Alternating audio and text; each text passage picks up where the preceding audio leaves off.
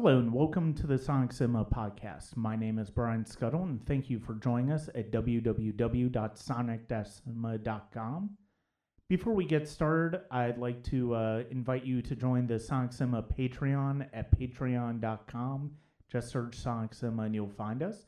There, the first reward for patrons who pledge $3 and over is already online, with many more coming down the pike, which include commentaries from the Yahoos with a microphone that you've never heard before, as well as excerpts from the book that I'm writing, Why is the Rabbit Wearing Sunglasses? A Lifetime Through Movies. So you can find that at www.patreon.com. Just search Sonic Cinema and Brian Scuttle and you'll find me. Today, I'm pleased to finally be able to bring on to the podcast Jacob Belinsky. He's a writer and director that I've been going back and forth with bringing to the podcast for an interview for a while now. He has gone back and forth through between short films and feature films. His most recent is Three Terrors of Bloodstained Flesh, which is a feature that you can find.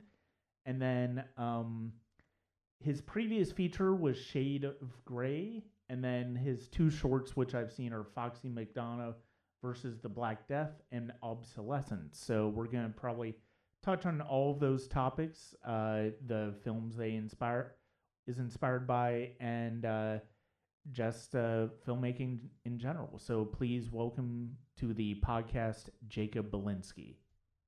Today I'm pleased to be joined by Jacob Belinsky. He is a writer and director who sent me a few of his films over the past few years, a couple of shorts, a couple of feature films, and really excited to talk to him. He's got a very interesting style that he's worked in as far as his films have gone, so I'm really looking forward to asking him a few questions.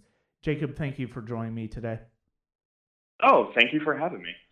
Okay, so the first question I kind of ask every filmmaker is probably one of the more basic ones. I'm sure it's one you've heard many times before. Is what inspired you to go into filmmaking? Well, I've kind of always had this weird obsession with movies. When I was a kid, I always referred to myself as an indoor kid. Everyone else was wanting to go outside and play sports, and I was like, let's go inside and watch Die Hard. So I don't know, man. I just always found myself getting lost in the stories. There was something magical. I know it sounds kind of cliche, just about seeing these other worlds come to life on, the TV screen in my living room, or the screen in the theater. It just always fascinated me a little bit more than normal life. I don't know, maybe it's finding an affinity for escapism or whatnot, but I remember just always kind of that art form spoke to me. I used to want to be, I always had that thing, like when I grew up, I wanted to be a comic book artist or an animator, but I never really had the patience for that. But, like the idea of like storytelling in visual form just always interested me. And I remember it was senior year of high school. We had this, there was this class that I was in. It was like a sort of an advanced placement English class. And we had to create a final project that would just expand on anything that we studied earlier in the year. And I had fallen into this obsession with Shakespeare and specifically Hamlet as a story. And I thought, cool, I want to try to make a film out of that. So naively, I was like, let's make a 15-minute modern version of Hamlet with me and my friends who can't act. And it was terrible, but in my mind it was cool, and I replaced all the swords with guns, and I kind of got in a little bit of trouble because we were high school kids doing gunfights, and this was like right before Columbine happened, so I kind of stirred a little crap at my school with that, and they were like, you can't do that again. I'm like, okay. But like I said it to like Nine Inch Nails and just everything that I was into at the time, and I was like, this is great. It's crap. It's terrible. It's buried on a VHS, and you'll never ever see it. But it kind of got this like standing ovation from the class, and I was the I mean, I always talked in class. I was kind of disruptive, like report cards that I always had that talk successively. So I was kind of doing my own thing in the corner, but I was also kind of at the same time the quiet, shy kid that just sort of like drew in the back of the class. And like I had my tiny circle of friends, but not like broad. I wasn't like into how high school's really cliquish or whatever. I didn't have like friends in all different categories. I had my little like group of friends, and all of a sudden I had people that I'd never talked to coming up being like, oh man, that was really, really cool. And like, I didn't really know what to do with that. It's just something that I enjoyed doing and it made sense to me. And I remember thinking, I worked 10 times harder on that stupid little short than I did on anything else, like in school or really in life, like, more than any art project or anything. It's just, I didn't sleep for like 3 days. And this was, showing my age a little bit, like I was like, I had 2 VCRs hooked up and I was like dubbing it, like, with like the left channel from one tape to the other. That's how I was editing my shots. And I had like my Discman, like with my CDs queued up into the right channel. So I was like doing the soundtrack. It was crap, but like, I didn't know how to do that. I was literally just figuring it out from scratch. Like, oh, I think this is how you put something together, trying to reverse engineer what I saw in a movie, with this footage that I made with my friends in my backyard. And I don't know, like that, figuring that out was just really rewarding to me. And I remember thinking I worked 10 times harder on that than I did anything else, but it never really felt like work. And people seem to respond to it. They're crazy. Again, it's crap. But like that feeling kind of planted a seed in me, and like, that, or like how I felt then. And it stuck with me, and I carried that through into college. And I thought, maybe this is the kind of visual storytelling that I think I want to do. And somewhere along the line, I transitioned from like, watching movies to, like, how you observe something for so long and then you think, I want to try that. I want to see if I can do that. And it just sort of, next thing I knew, I was just like, oh, cool. Filmmaking, that makes sense to me. Let's figure that out. And I really never looked back. I never really figured out a plan B. I was just like, this is what makes sense to me. That's what I want to do. Even if people don't like it, this is what I want to do. So, let's try to find a way to make that work. And, I guess as far as the inspiration, I mean, just like all the stuff that I grew up watching, I was obsessed with Hitchcock from a pretty early age. I remember right around that time, I decided, I think I want to be a filmmaker. I had a handful of films that changed the way that I looked at movies, because back then I was like, I was a teenage boy. I was like, if it had explosions and boobs, I was like, cool, this is a movie. But I never really thought of it as an art form. And then I saw, this is super trite, but I don't care. Like I saw Pulp Fiction, and that kind of blew my mind from like a narrative storytelling standpoint. And so of course, I'm one of those people. It's like Tarantino made me want to be a filmmaker, but it kind of did. It was that and Trainspotting. I remember those films affected me pretty hard, and I thought, how do I do that? And then shortly after that, I took this class in college and got opened up to stuff I'd never heard before, which is like very near and dear to my heart now. Like I remember I saw Ingmar Bergman's The Seventh Seal and Fellini's 8.5, and those two movies made me think, I don't understand what cinema is at all. I need to rethink this, and I loved that. I was like, they challenged me and kind of made me think of what was on screen in a way that I wasn't used to, and honestly wasn't comfortable with at the time, but I liked.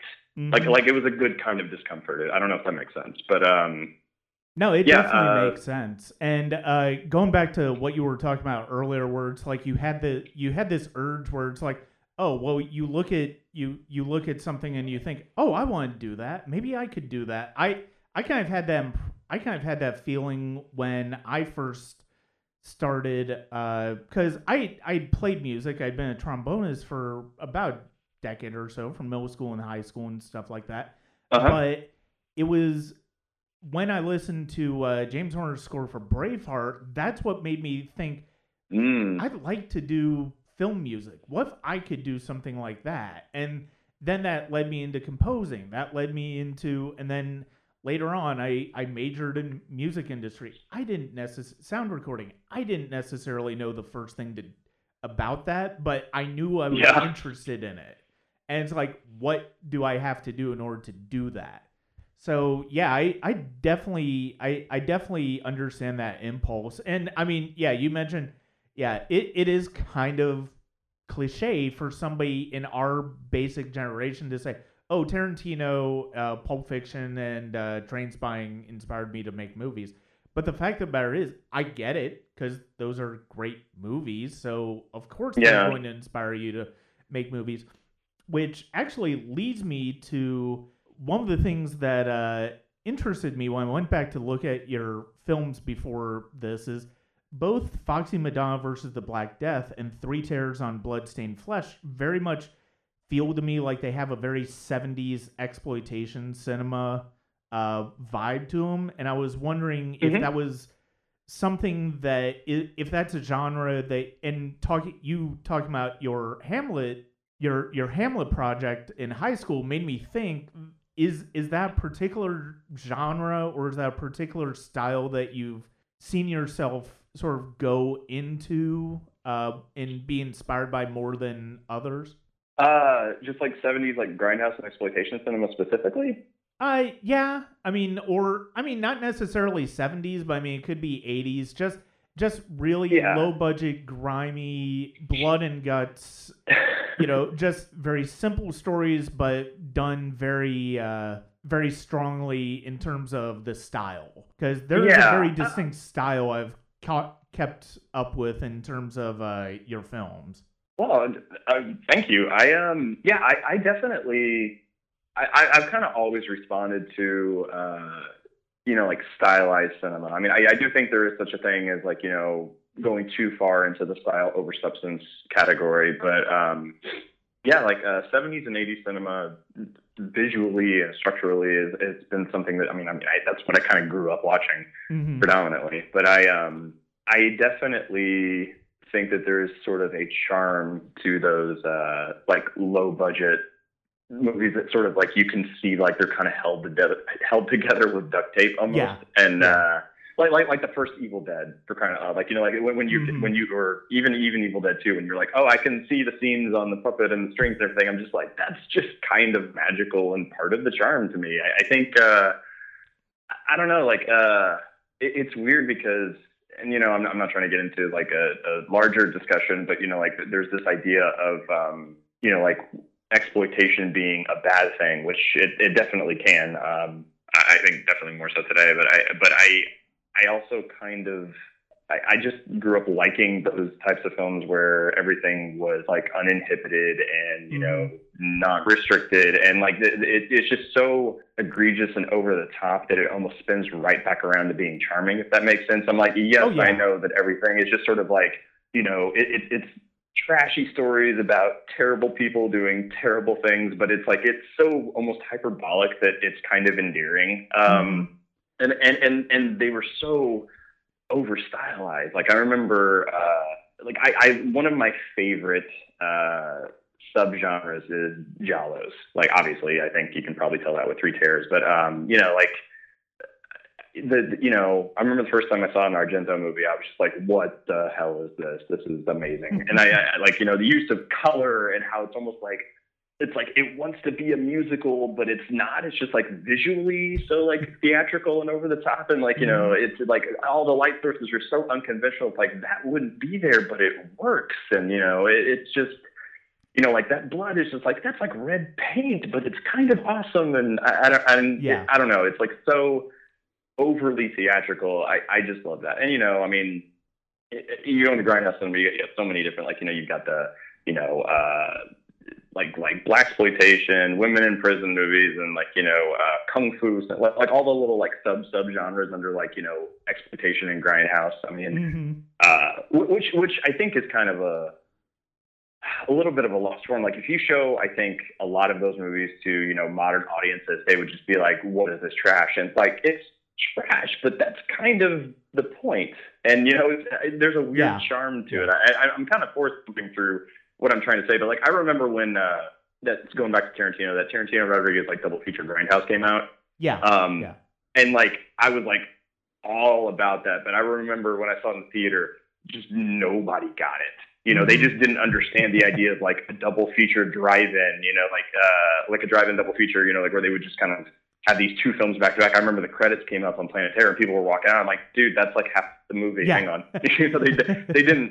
They didn't get it. And they're like, why is this so, these characters, like they're speaking so unrealistically. And it's so like kind of like a very, again, very exploitative, but that's the type of cinema back then. I mean, like, every era has their own, like, you look at,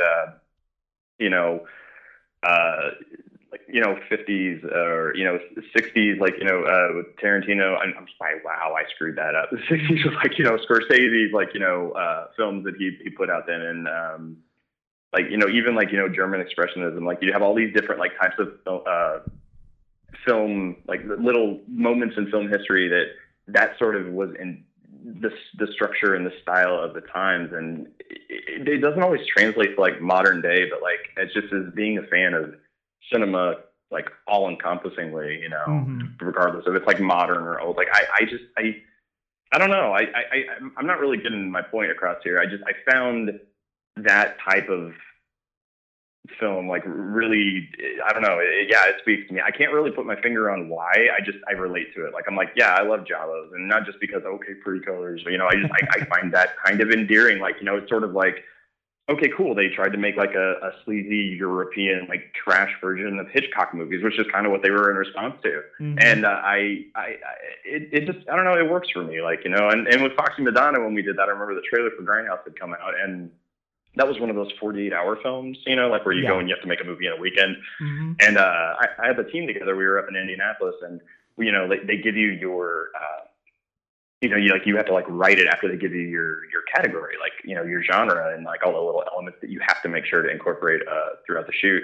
Right. And we were trying to figure out what we wanted to do, and I was thinking, well, everybody's going to want to try to do, like every little indie movie that people try to do, they try to do something either like really overly dramatic and serious and like we're making art, or they try to do something like really, which is fine. I mean, I love that too, but like, or they try to do something like really, really funny, and they try to do like like a 10-minute version of like Clerks or something. Like, let's just lean on the comedy. Well, I was like, no one's gonna try to do like an exploitation action movie. Let's do that. I was like, screw it, let's have fun, And I don't know. I guess I was thinking about like stuff like like Shaft and Dolomite and everything, and I was like, let's just try to do something like that. So it was, I don't know, it was fun, and I was like, I don't really. And I went into it thinking like, I don't care if anybody likes this. I just want us to have a good time. And it ended up. It's weird. It's funny to hear you bring that up because oddly enough, like that's still, I think, the short that everybody is quickest to mention. Like, oh yeah, that Foxy Madonna movie. I'm like, yeah, that was fun. And so it's definitely dated now. Like I have trouble watching it, but it was a lot of fun. I don't know. I know I didn't really answer your question. I just sort of talked around it. But like, I love that type of cinema, man. It's just fun. It's not for everybody. I get it because I think a lot of people are easily, well, not easily, because if you're offended, you're offended. But like, I know a lot of people are like offended by that type of that type of cinema because it's like, yes, it is very trashy and exploitative and everything, but also it's kind of impossible to offend me. So I can sort of take most things with a grain of salt. I'm like, yeah, sure, it's wrong, but I kind of like it. And again, it's a movie.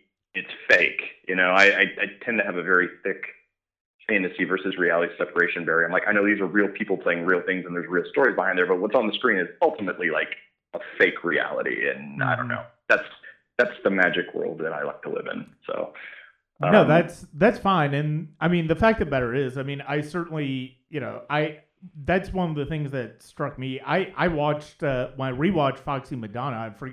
I knew I really loved it when I first saw it, but I completely. It's the first time in a few years that I'd seen it again, and I remembered why I liked it. I remembered why I enjoyed it, and it's because of the fact that it's got, and I forgot the horror aspect of that. Like I remembered the images and stuff like that. I remembered having that feel to it, that 70s grindhouse feel to it, but I completely forgot the horror aspect of the story or the supernatural aspect of the story. And it's like, oh wow, I completely forgot about that. And it's one of those things where certainly in that and Three Terrors, I definitely notice both of those especially. I mean, all four of your movies that I've seen are really there's a very strong visual style to them. And with Three Terrors in particular, where was it that how did you come up with the visual style of that film? Visual style. At the time, I was trying to look for. Well, I was looking for like what was going to be my next project. You know, I had done Shade of Grey, like my first feature, and then there was like a long gap where I did like some shorts and music videos and whatnot. But I was like, okay, I'm not sure what to do for the next feature. And I remember I had a couple scripts that I had written that I tried getting off the ground, like, oh, let's make this, and it just, you know, and sometimes you try to get a project off the ground, it doesn't launch. So I'd had a couple of those, and I was talking with Bill Goldman, my lead actor, and then co-producer, and we'd been looking for something to work on together for a while, and he asked me, like, you know, hey, is there a project that you have, you know, written that I could be in? I was like, oh, I don't really have anything where I think, you know, you fit in that I've written right now. I was like, well, would you want to write one? And I thought, oh, yeah, okay, why not? Let's write a new thing. And so he's like, well, what kind of movie do you want to make? And then at the time he asked me, you know, like, you know how you have kind of like what we were just talking about, you have like these stretches where you're just like, I'm really into this right now. Like, you know, like I am really into, you know, like Kung Fu cinema, or I'm really into, you know, like, you know, slashers, or, you know, whatever. I'm just picking random genres. But, you know, and at that time I was in a deep Giallo rabbit hole. I mean, you know, just like rewatching a lot of my favorites and digging up ones that I hadn't seen. And I just sort of was like on a binge of that. And I was like, I want to try that. But, you know, I never wanted to just like sit down and try to like emulate one. That's why like I always refer to Three Terrors as like a modern Midwestern spin on the Giallo. And that's sort of like what I was trying, which kind of, I don't know, I guess you could say that sounds pretentious, but like, you know, I didn't want to be like, I'm being imitative. You know, I wanted to try to do something that paid, you know, appropriate homage to that sect of cinema, but also kind of did its own thing. And I you know, so I kind of approached the visual style as like a cross between,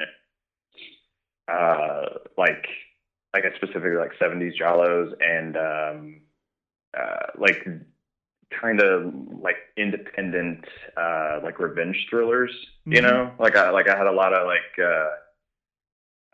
you know, thinking stuff like Get Carter, you know, and whatnot. And I was thinking of well, this is more modern, but I recently watched that movie. Was it the Horseman or whatever, which is sort of like this revenge story. I think that's right. Horseman, not Horseman. Horseman. It's like a Australian revenge thriller.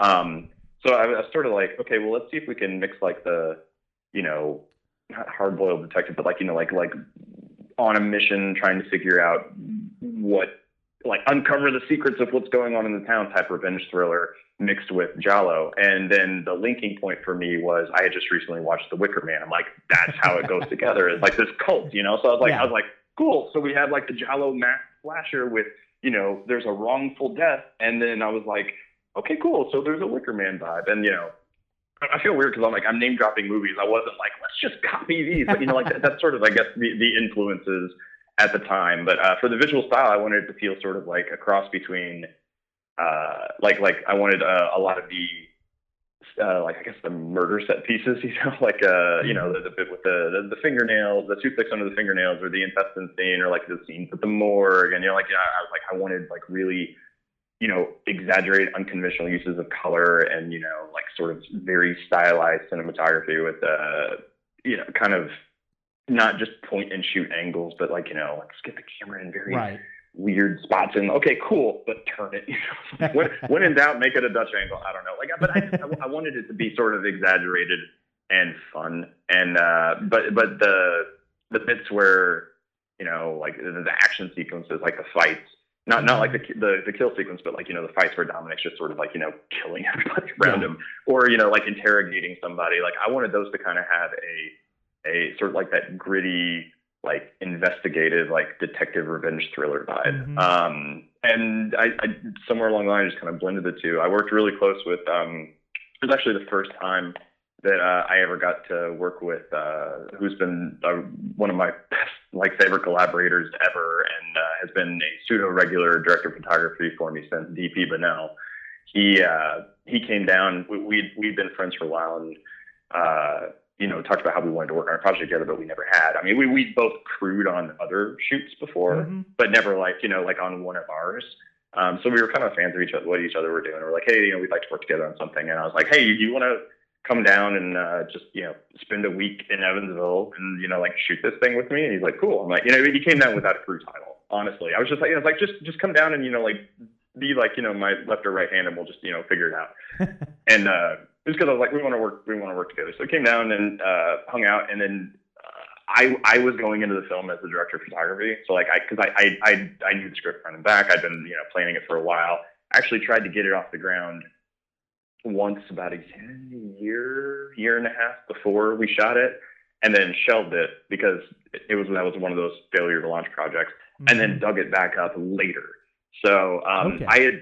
I'd been sitting with like the movie in my head for I'm trying to remember the timetable. It's been a minute now, but like at least a year.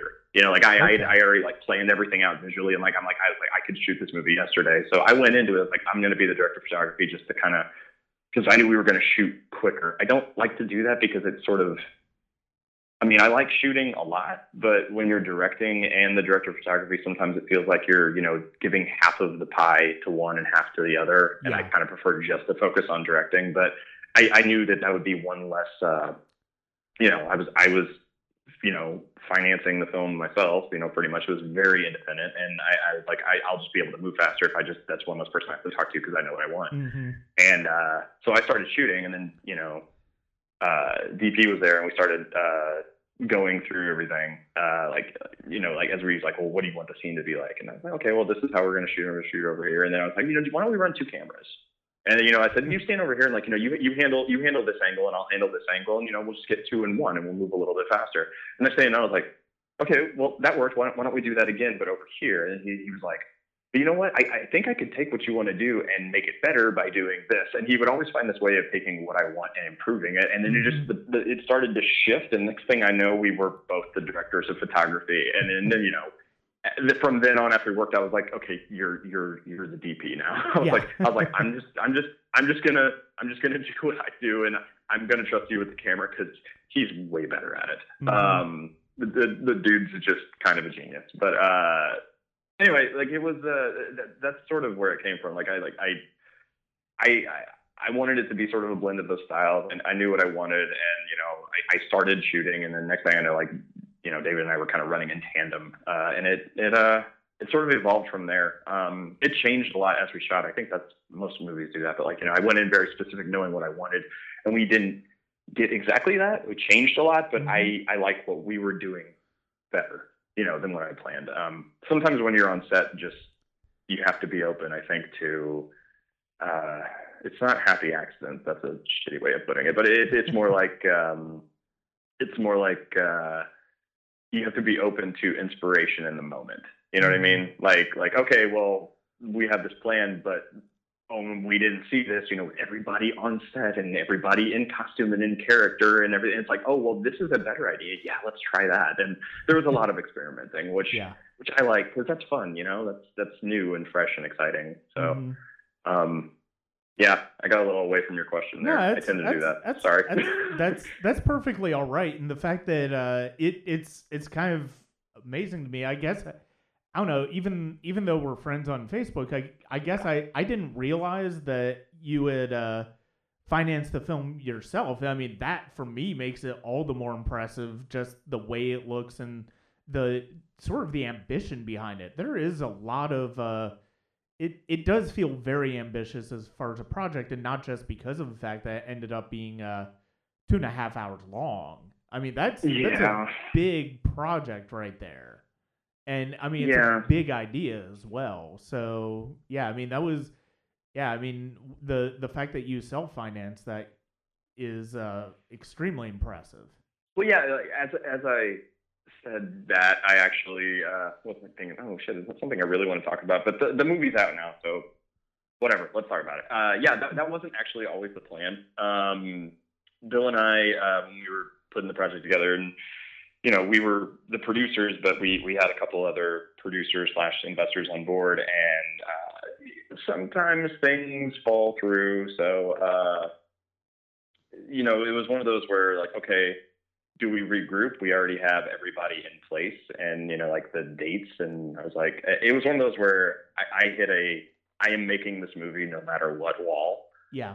Like I said, it was the second time we tried to put it together, and I was just like, no, we're making. We said we were making a movie this fall. I'm making a movie this fall, and it was one of those where I just decided I scaled back a few things so I could make it obviously a little more manageable just for myself to handle because so like some of the set pieces were like, okay, cool, well, we don't have this anymore, so now we're moving this to a different location that I already have. So like I did change a few things to accommodate for me to be able to realistically do that, but it was one of those where like everybody who was working on it believed in the project. I really believed in the project, and I was in we're making this hell or high water mentality. So just found a way to make it work, and called in a lot of favors, like a lot of favors. I had a amazing cast and crew. I know every director says that, but like I really, really did, who had my back and chipped in and supported like the project tenfold, but also like a lot of just behind the scenes, like which that's why I had like all special thanks in there. Just people like yeah, cool, I'll help you out here. Yeah, sure, yeah. We'll give you a meal for your crew here this day. I had a lot of any favor I racked up over everything that I'd done. I was like, this is me calling it in, please help. And we split together, but it was as far as the runtime, yeah, that was the script was not short by any means, but new scenes were sort of added as we were shooting. Like sort of like, oh, okay, well let's film this. Let me rewrite this scene real quick, and we'll do like a connective tissue moment here. And like there were parts where I let the actors just sort of like ad lib them, like yeah, I'm very specific on my dialogue, but also continue the conversation just as long as you get these points out. And I let them go a little bit, and we ended up with some really good moments that you can't plan for, like where it's like the little brief moment of reality. And so a lot of I kept a lot of that stuff in the film.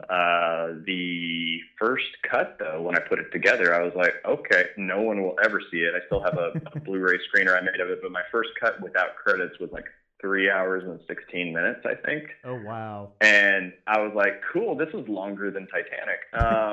And I sat down and watched it. It had like no color grading, no effects, no sound design, no score, no nothing. It was just my kitchen sink edit of the movie. And I sat down and watched it one night, and honestly didn't totally hate it. But then I was like, cool, we got to make this workable. And I just kept cutting it back. And I went through a few iterations. I actually had an edit that I really liked. It was about 2 hours and 40 minutes or 2:45, somewhere in that ballpark. But again, just that's ridiculous. I'll be the first to admit, the movie is too long for an indie as it is, but it is the version of the story that I wanted to put out there. Oh yeah. And I got to the point where I was trimming stuff out to where I felt like I was verging on, okay, this isn't the story that I want to tell. And again, it was completely independent. I was like, I have this chance where like I don't owe a runtime or a certain type of movie to anyone. I'm just making the thing that I want to make. And I was like, do I want to stand by that, or do I want to be like, oh, let's compromise that? It did affect on festivals, like we didn't get as much festival play because runtime. And I knew that going into it. I wasn't naive about that. But, and I went in thinking, okay, well, if I need to do a different edit for, the release, like when seeking distribution, I went in open to, okay, I would make a truncated cut, and I was like, cool, I'll have two versions. This is my director's cut, and then if I make a shorter version, like a distributor's like, no, we need to have it down here. I was like, cool, I'll be open to that because I would rather people see it than nobody did. But then Unearthed Films came along, and I mean, bless them, I got to give them credit. Like, love the film as is. And, we're like, no, put it out this way. And I was like, cool, well, here's all the deleted scenes and stuff I cut. But So I actually that was the nice thing. In the end, I got to put out the version of the movie that I wanted. I know it's long, and I know for some people that might be like, oh well, that's too like indulgent or masturbatory or just like excessive. But I was like, it is the movie that I wanted to make, and for better or worse, I'm really happy that I got to put that version out there. The one compliment I've gotten, I'm actually curious, like the runtime, but does it feel that long? Like to you, because a lot of people tell me they're like, they're like when they see the runtime, if you're not watching it as you're watching it like on the front of your DVD or Blu-ray player, it's like they're like, I didn't know it was that long. It didn't feel that long. I'm like, okay, good, because I didn't want it to, But I think there were times for me where it felt that long, but at the same time, there were definitely a lot of times where you didn't feel the runtime at all. You okay, really there are totally times fair. where you definitely don't feel the runtime at all.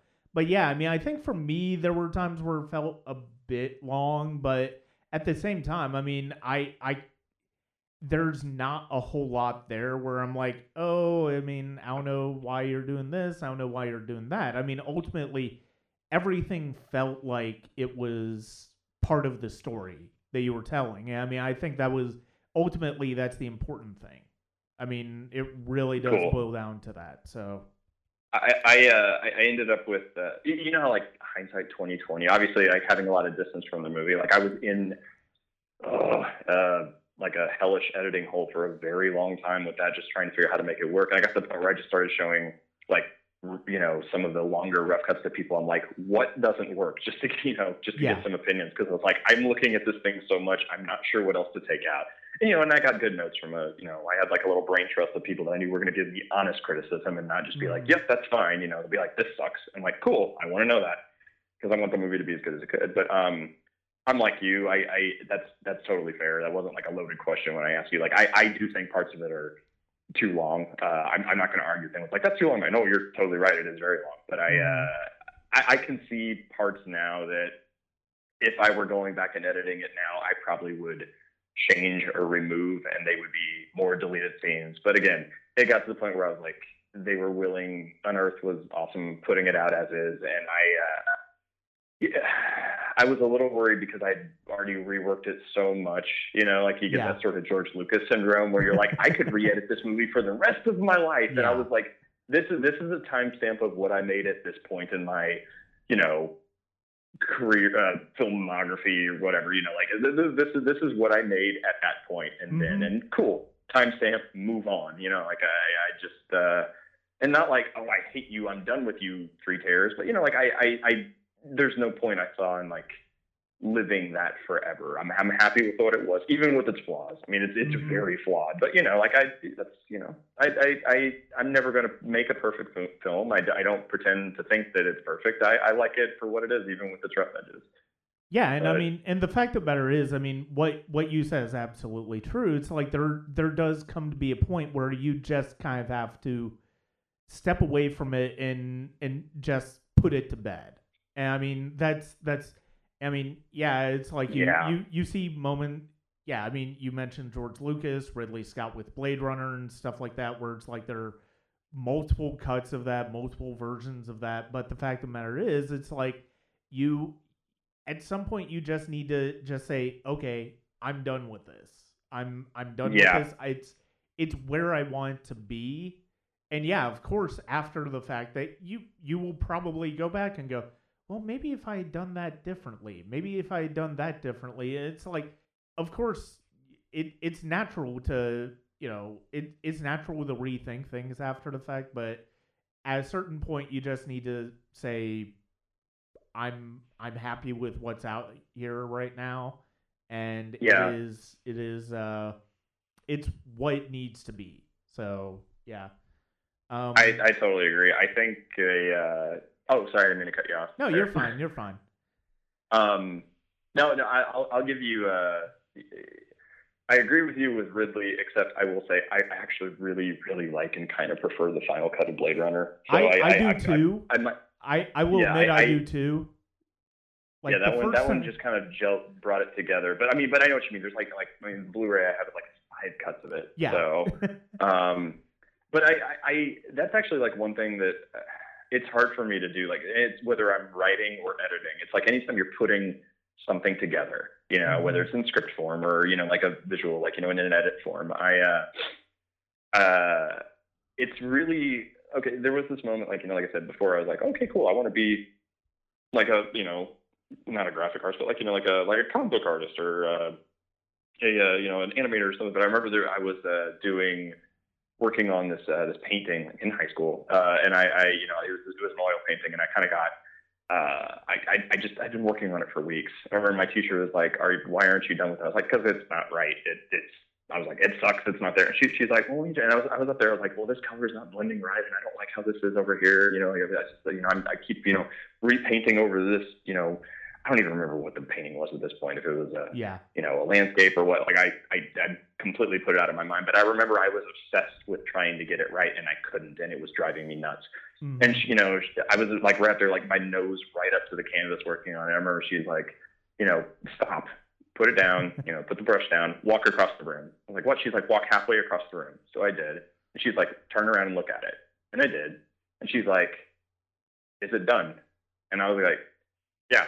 And that's when she, you know, she kind of was like, okay, and this is why. she's like, if you have your nose up there and you're looking at, like, you know, under a microscope, like zoomed in at every little detail, nitpicking every little thing, you will never be happy with it. It will never be finished. But if you step back and look at the image as a whole, you're like, oh, okay, cool, it's finished. I mean, of course, if you get in close, you're going to see all the problems and rework it and everything. And that thought kind of stuck with me.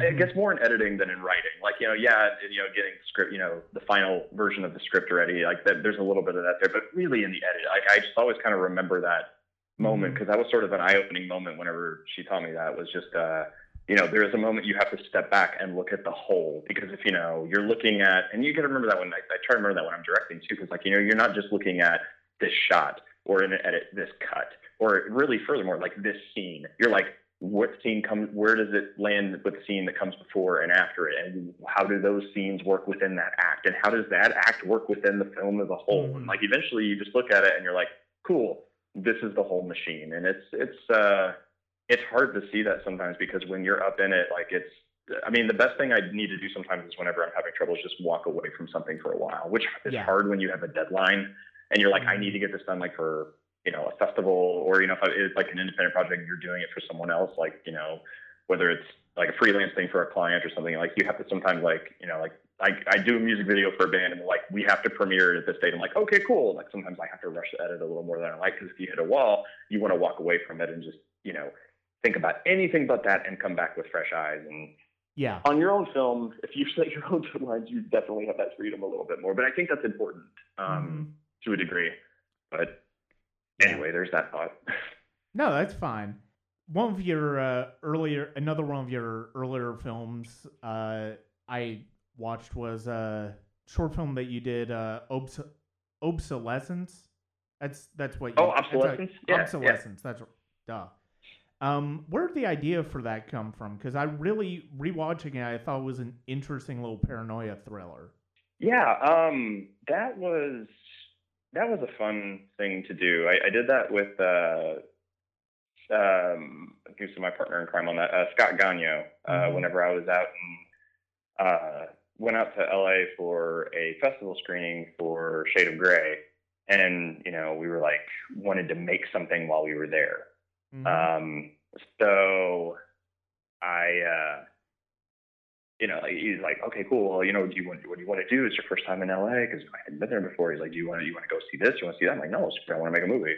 So we floated around ideas that we had to each other. Like, you know, okay, well, here's an idea or treatment I wrote for the script that I never did, or here's like a log line. We were just kicking ideas back and forth, and we ended up settling on that one, which was an old idea that, like, I never really, like, fleshed out further. And we sat down and wrote that in, man, that came together quick. Like, I started writing a version of that script from the idea as my flight got delayed, and I was like in a layover in Texas. And you know, so I'm sitting here like writing before I got on the plane.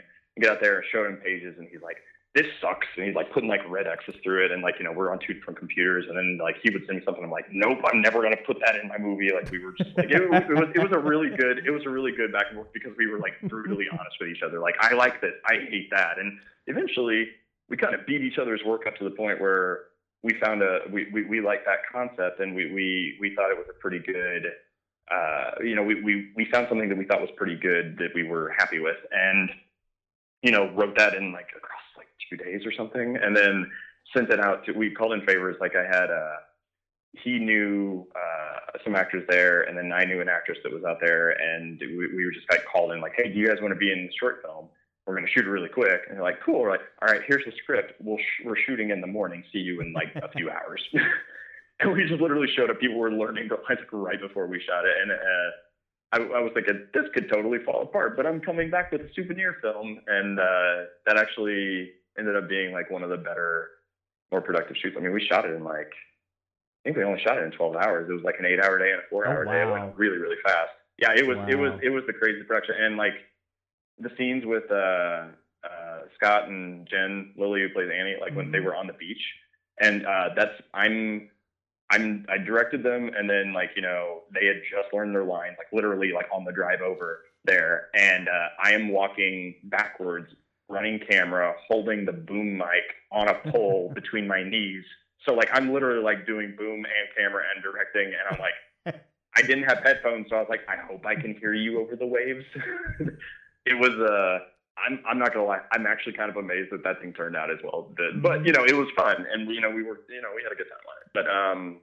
But then I mean the idea was sort of we knew we wanted to do something kind of cerebral, and Scott loves sci-fi. I mean I do too, but like he definitely does more than me. So like we like the idea of doing this sort of thriller that had a sci-fi twist, which you don't really know about until it gets the spoiler reveal towards the end. But this idea of like loss and like someone like like kind of going into revenge thriller mode because they this relationship that fell apart, like this love that they lost, and just like how that was like the emotional through line. And then we were like, oh cool, that would dovetail well into this sci-fi twist, and it's almost like there's a genre shift when you get to there. And that just came from like a lot of like I said, beating up each other's works, and like I think we both pulled from older ideas that we had that you have all these ideas sitting around that you never really flesh out. Like, oh, that'd be a cool movie one day. So and we just sort of combined them. But yeah, that was a really fun collaborative process. Mm-hmm. Well, and another. And you mentioned it because of the fact that you were going out to LA for a film festival for Shade of Grey, which was your first feature, correct? You've only done the two. The two that I'll claim. I have a few that I made throughout like college and high school that are just. I mean, those are deep in the vault. They're buried. Yeah. But yes, the two that I've actually put out there. Okay. So far, I have a third in the works, and I'm trying to get another one off the ground. But yeah, 2 so far. Okay. I had forgot it'd been. I just watched it a week or two ago. For the first time since I think I reviewed it. So it's been about 9 years since I had seen it. I had forgotten one interesting hook Shade of Grey has, where it's basically the history of this room in a hotel. And I was curious if you had any particular inspirations for it, or what the basic inspiration for that movie was. That's actually kind of a weird story. That one, okay, again, we're always hardest on our own work. I can't look at that movie. I have trouble. Same thing with Three Terrors. Like, I love Three Terrors. Like, I'm very, very proud of it. I kind of never want to watch it again. You know how, like, you just, like, get to that point where, every once in a while I'll dig it up and people are like, I want to see it that I haven't seen. I'm like, okay, yeah, I'll watch it with you. But it's just like, oh, I can do better now. Come on. But Shade of Grey was, I wanted to. It was right around the time in my life where I'm like, okay, I want to make a movie. And I actually set out, I thought it was going to be a short. And then I started writing it, and it got a little bit bigger, and it sort of like evolved into a feature. It started off as a comedy, believe it or not. Oh wow. When I was I went to IU, and when I was there, I worked at the Union, the campus on hotel. Let me try to edit that, please. Okay, when I was at IU, I went to IU, and when I was there, I worked at the Union, which was the hotel on campus, Mm-hmm. and sometimes I worked in the parking lot in the ticket booth, like let people in and out. But sometimes I was also like, just a page, okay, cool, people need towels, I'll go upstairs. And it was a weird, like kind of cool old style, like old timey feeling building, and it was like supposedly haunted. So like when you're walking around like at midnight, like going upstairs to rooms in those dark halls, sometimes you had some like little like The Shining moments where I was like, I'm gonna turn around and see two little girls being like, come play with us. But I started like, I'm a very imaginative. I think I have an overactive imagination. I was about to say I'm an imaginative person. That sounds pretentious as hell, but I have a very overactive imagination. So, and I'm very good at entertaining myself. Like I'm very rarely bored. So I'd be walking around upstairs and just like, start dreaming up scenarios of what's going on behind the doors, and of course you think, oh, people are probably either sleeping or watching TV or having sex or whatever. And, but then I was like, nope, what if there's a hostage situation? What if, I started coming up with all these like really weird moments. I'm like, like you knock on the door and someone's going to open it and you think like, I'm like, someone just really going to ask for towels? Like, what if somebody like, opens the door and they're like all like, freaking out and crying and they're like, thank you. It's like, what happened? What was your night? So I don't really know, like, remember which of those tales I was like pulling from, but like just that idea of what's really happening in a room, and like, and then I started thinking like, okay, well, cool. I went up to this room before, but now someone else has checked in there. And it's like, it's the same thing as like, if you buy a house, like what happened there before, the tenants that you don't know what goes on behind closed doors, good, bad, or ugly. And I started thinking, like what about like this shared history of this room and like this idea of like a room having a soul and like, maybe absorbing, it's just a little bit of a horror movie, I think, trope. But, like the idea of like, all that, like, not like, but I didn't want to go like Amityville Horror, like, but like, all this becomes a part of that room, part of that character,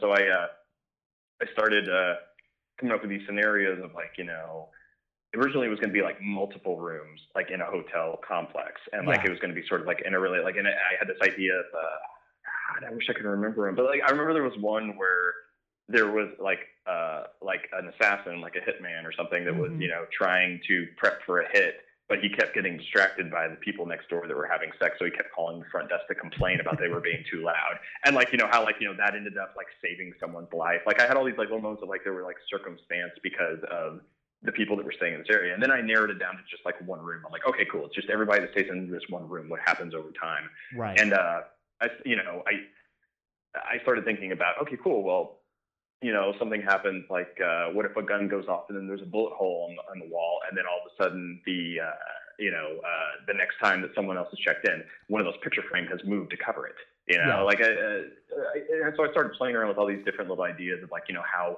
a room could evolve and change and like, okay, cool, there was a murder in here. Well, they clean it up or whatever and get it, checked out. And then, now people can check in and stay in that room again. Yeah. As I was writing it, the comedy just kind of started to go away. Like originally I wanted to just be like a really like goofy, funny, dark comedy, kind of like Four Rooms, I guess is what I was thinking. Yeah. And as soon as you were talking about your experience at hotel room, that was the first thing that came to mind was Four Rooms. And I think, which is, like, oh, sorry. No, that's fine. I personally, it's been, I haven't seen it since I saw it in theaters. I know I wasn't a big fan of Four Rooms when it came out. I thought, there were some I like 2 out of the 4 were stories. Yeah, like 2 out of 4 of them were good. But I think one of the things that I like that differentiates it from Four Rooms is the fact that you focus on the room. It's not just, and the fact that it's one single room. It's not just, a bellboy or somebody working at the room who's just going from room to room to room. The fact that it's one single room, and that's one of the interesting things about it. And the fact that you have this progression of like a pregnant mother at one point, and then later on you see their child check into the room, and you see this. You see a lot of this progression of that's a very natural arc, and it's a very interesting arc because of the fact that then you see everything in between, and yeah, it was such an interesting concept. I completely forgot what the concept of that movie was until I saw it. It's like, oh wow, yeah, this is structurally speaking, is really interesting. Thank you. That was one that was actually like really like personally important to me. Like I said, as the comedy kind of went away from it, I found myself sort of like uncomfortably in love with the characters and interested in where they were going. So rather than like originally, kind of like Forums, I was going to be like each scene with the characters, it was going to be a one and done. Like, the actors, like, those characters were in one scene and they never came back. But then I was like, well, what happened to the next? What if they checked into that? Say this was like the motel or hotel, like on a highway, is like between two places or whatever, and it was like normal for these people to stay. I was like, well, I wanted to visit them again at different points in their life, and that's when I kind of came up with the family dynamic, where like you said, like you've got the parents and child, and eventually, like you're like you realize, okay, well, two of the other ones are spoiler, like technically would be like the grandparents or whatever, like it just sort of like evolved from me wanting to see where these characters were that I was writing and falling in love with, and actually, not a lot of people know this, but I actually ended up getting a little uncomfortably personal with it. I always put a little bit of myself in things that I write and direct, but not always on the surface. Sometimes I try to bury it a little bit, because it's vulnerable. But this one, for better or worse, like it was really important to me at the time. Still is, because like I came up with this kind of fictitious backstory that sort of I don't know. Like I'm adopted. And I came up with this dreamt up tragic, because who wants a happy ending? A tragic backstory to what like my biological parents, and that became the Brian and Sarah characters. Yeah. And sort of like like obviously like.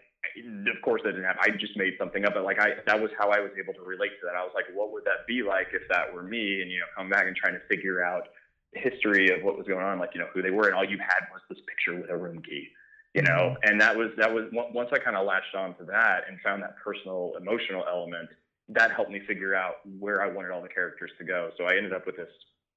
Of course, I don't know how to do happy stories, but like I ended up making like this like really miserable story, but like I did that because it affected me. Like, I remember, this is the only time this has actually ever happened, but like the first time I watched like the final cut of the movie, I sat down like, sat down in my living room and like just did like a screening, like, to decide, is this done?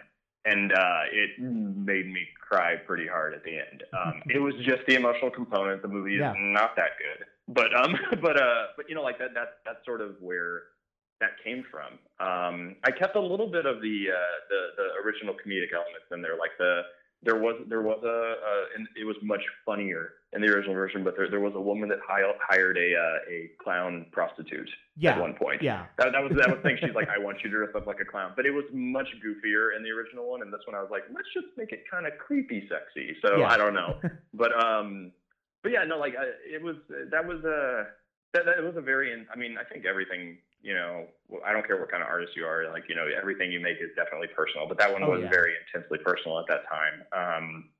Anyway, that's sort of roughly where that came from. I'm glad that the narrative structure worked for you. Like I always kind of question, I'm like, am I being too pretentious here? But like, like it made sense to me, so I liked it, but like I said, I have trouble looking at it now. So thank you for going back and watching it again. Oh, no problem. Yeah. It's it's one of those where like it's actually streaming on Amazon Prime, and everybody's like, oh, it's not. I'm like, yeah, that's cool, don't watch it, but there it is. So but yeah, no, that was that one was like, at least at that time, it still is, pretty important to me. Cool. Well, I mean, you did mention earlier that you have a couple of other projects you're working on right now. Any of them coming close to fruition that we can probably look out for? There's the next feature, which we shot a while back, but it's called Emergence, and that one has been Oh, like 3 tears. I have this.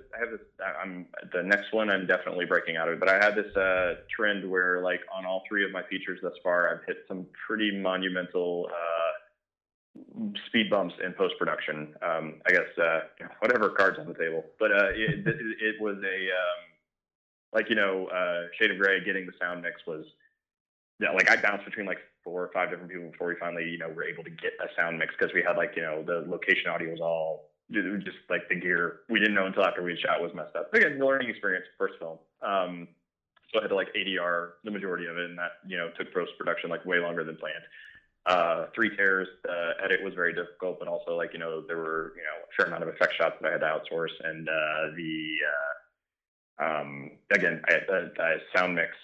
My regular sound mixer, he took a new job, and I had to like in the middle of like as we were about to start it, had to go find another one. So like there was a post production plans just changed and caused delays, so that was a long road to get done. Same thing. Some of the effects and sound that we're working on Emergence have gone through some roadblocks.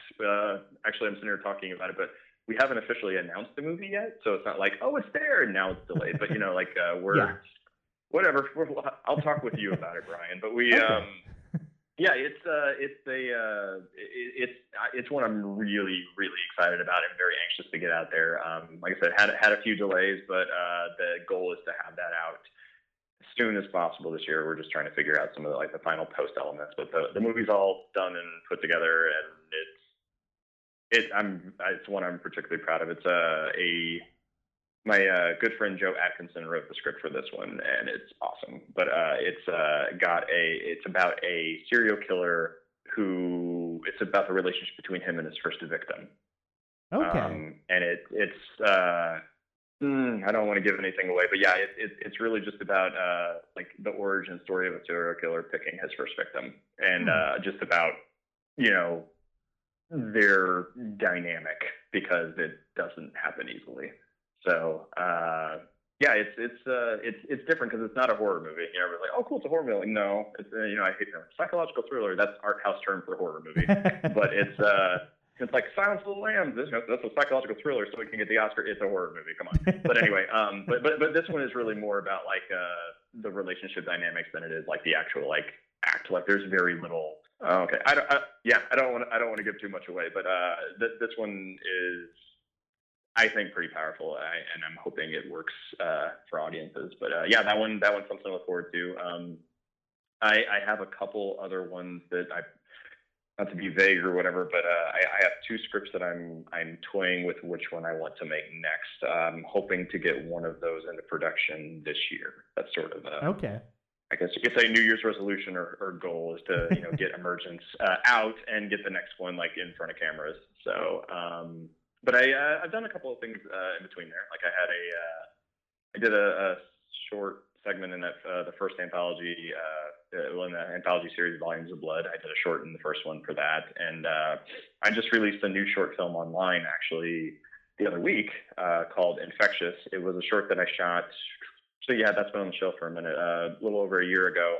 Okay. Year and a half, and it was part of a larger project that hit a few stalls, and I come New Year's I was like, I'm putting it online, because it's been sitting there done, and I was like, I just want everybody that worked on it, I was like, I want to show this off, so I was like, start the new year with a new short. So I put a new short that was originally part of a larger anthology that's online now, and right now I've been taking a bit of a break doing some theater. I actually apparently got talked into acting into something. I acted in a local play here in Evansville.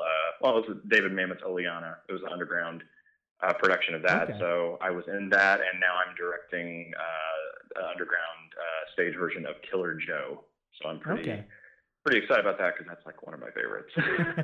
So we're deep in rehearsals on that right now, and it's going to open mid-February. So trying to keep busy, but I'm very anxious to get back to like a full feature film. Mm-hmm. Well, yeah, definitely. I would definitely be interested in watching Emergence when you have that ready to show. And you'll be on the first set of screener lists. So totally. Yeah, definitely want to watch that. And before we wrap things up, you mentioned that Shave Gray is on Amazon Prime. Where can people watch Three Tears on Bloodstained Flesh? It is available now everywhere DVDs are sold from Unearthed Films. So, I mean, Amazon, Best Buy, Target, Walmart, choose your poison. Like, go online, wherever you go online to buy movies, it's everywhere. In a pretty stacked 2-disc collector's edition. Like, I think, I think if you count the commentaries, there's like over 8 hours of bonus features on that thing. So you got like a really awesome behind the scenes. There's like a huge, way too long gag reel to show how many times we messed up. There's like, oh man, I could just grab one of the DVDs and read all the crap on the back. But there's like a handful of what do we have? Like 21 deleted and extended scenes, 3 short films, including Obsolescence, that's on there, 4 music videos, audition videos, and then a couple commentaries. But yeah, that DVD is available everywhere. It should be on. It's not on Amazon or I think it's supposed to be on Amazon and Google Play soon. There was it should be streaming shortly, but the DVD is available now. So okay, yeah, it's funny because of the fact that earlier today, before we got to talking, I actually Cindy Maples, who you had been in her film Random with, she's actually in town doing editing on her new film. So I went over there to meet her and got to talking and stuff like that. We did a little impromptu interview. I got to see a bit of her editing her new short film, and yeah, they and her husband Rusty James, and then Jim Dougherty, who is doing the editing. They got to talking about Three Tears and the bonus features and stuff like that too. So yeah, that was pretty. It was pretty interesting how this weekend ended up, and the fact that I ended up getting to talk to you guys, both of you guys separately, but on the same day was really fun. Oh, that's cool. So, yeah. On that note, thank you for joining me. It was really great to talk to you and hear what you had to say about your film history, about your creative process. It was definitely a lot of fun. Oh, thanks, Brian. Thank you so much for having me. It was a pleasure as always talking with you. Oh, no problem. And yeah, definitely send Emergence my way. Just based on your basic plot premise, I'm very interested in seeing what that film has in store. So. Oh, thank you. Yeah, I'm excited to share it with you. Like I said, you'll be on the first part of the list of people to get to see it. So.